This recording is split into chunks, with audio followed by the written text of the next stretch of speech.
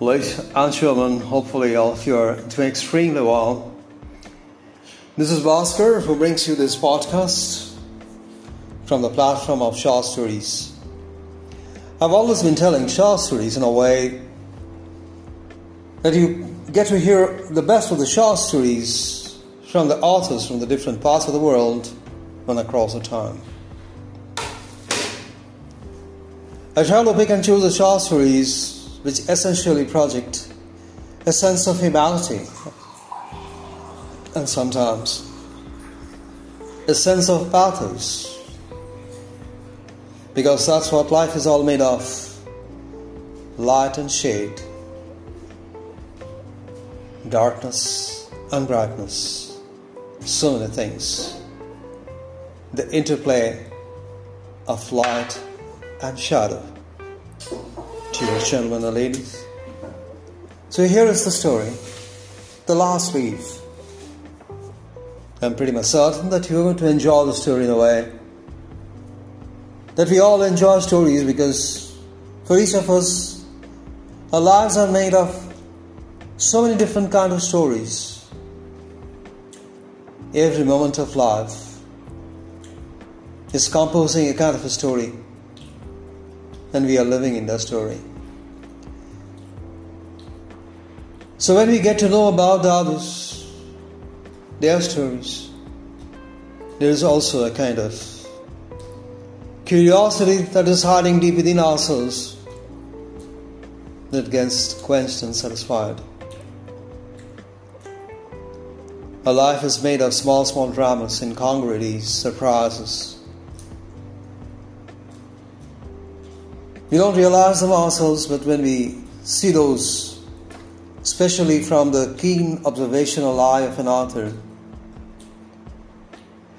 they continuously keep fascinating us in one way or the other.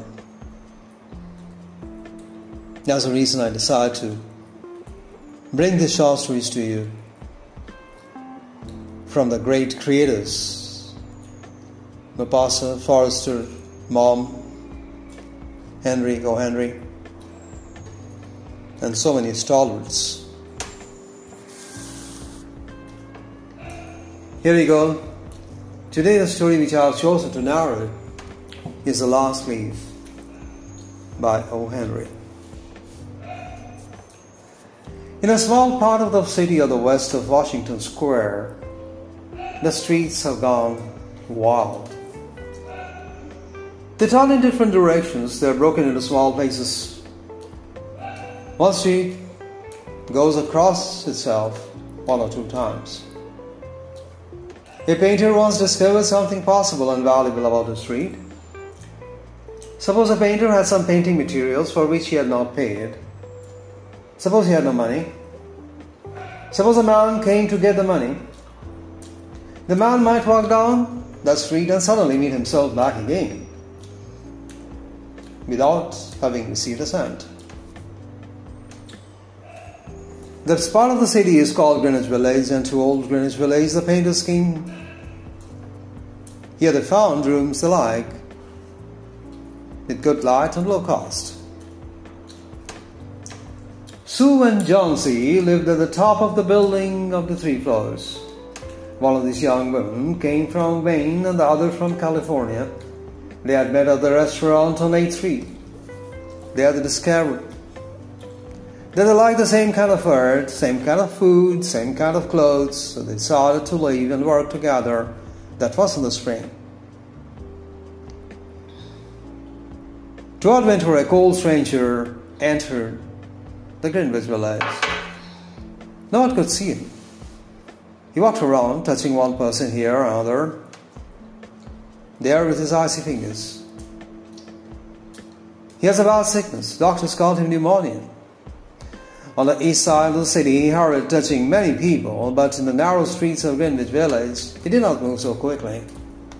Mr. Pneumonia was an honest gentleman. A nice old gentleman did not hurt a weak little woman from California. But Mr. Pneumonia touched John C. with his cold fingers.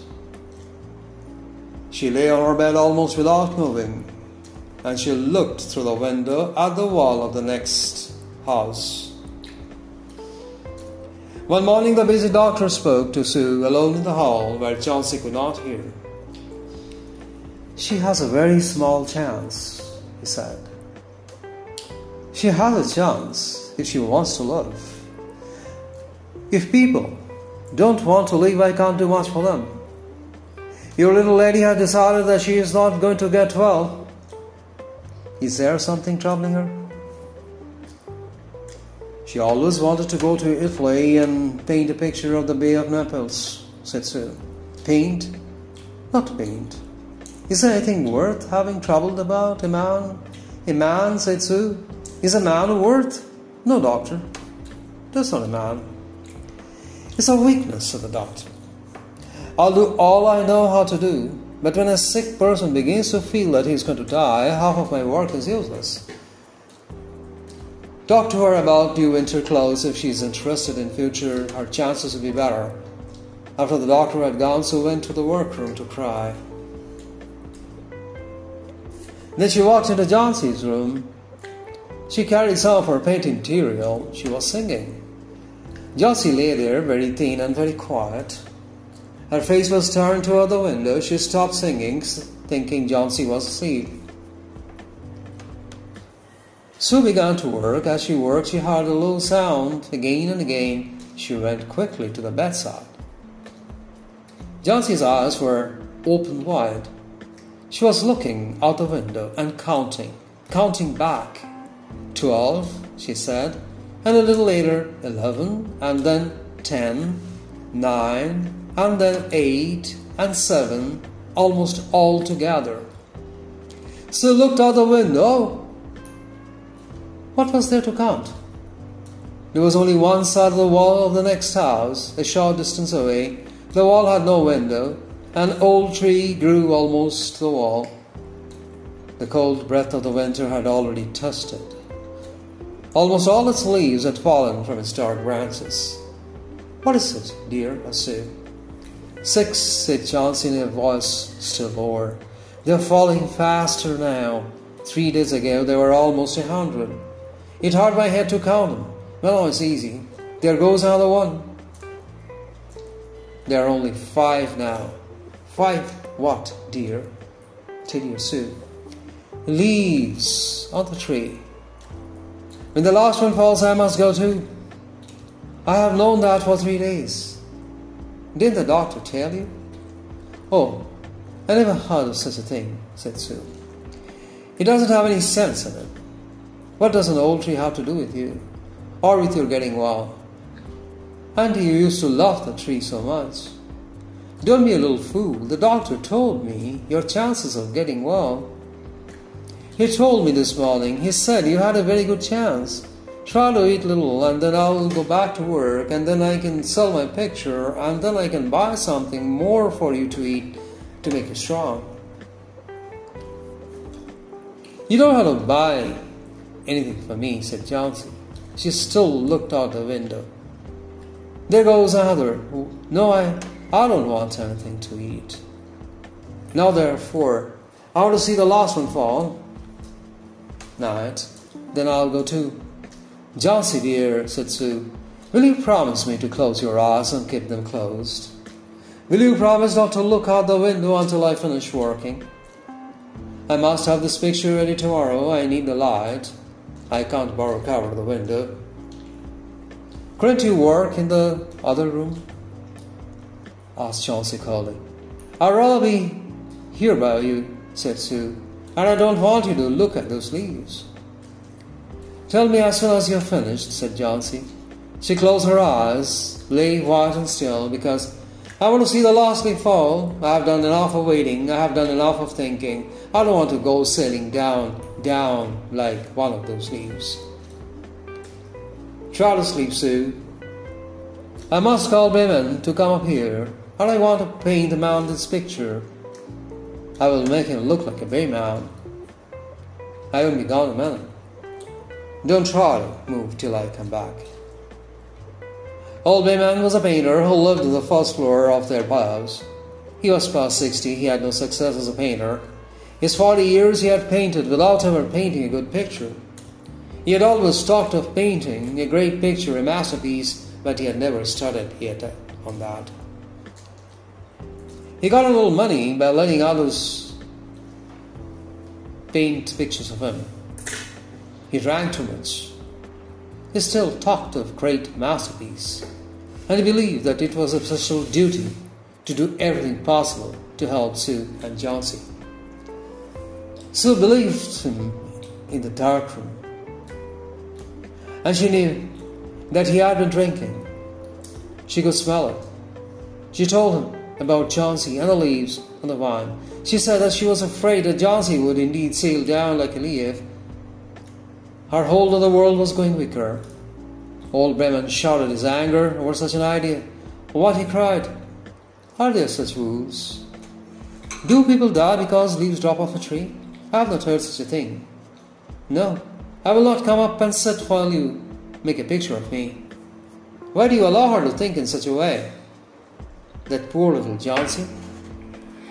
She is very sick and weak, said Sue. The sickness had put this strange ideas into her mind, Bremen. If you won't come, you won't. But I don't think you are very nice.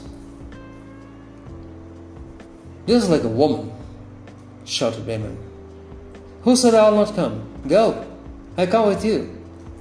Half an hour I have been trying to say that I'll come, God. This is not any place for someone so good as Johnsy to lie sick. Someday I shall paint the masterpiece and we shall go away from here forever.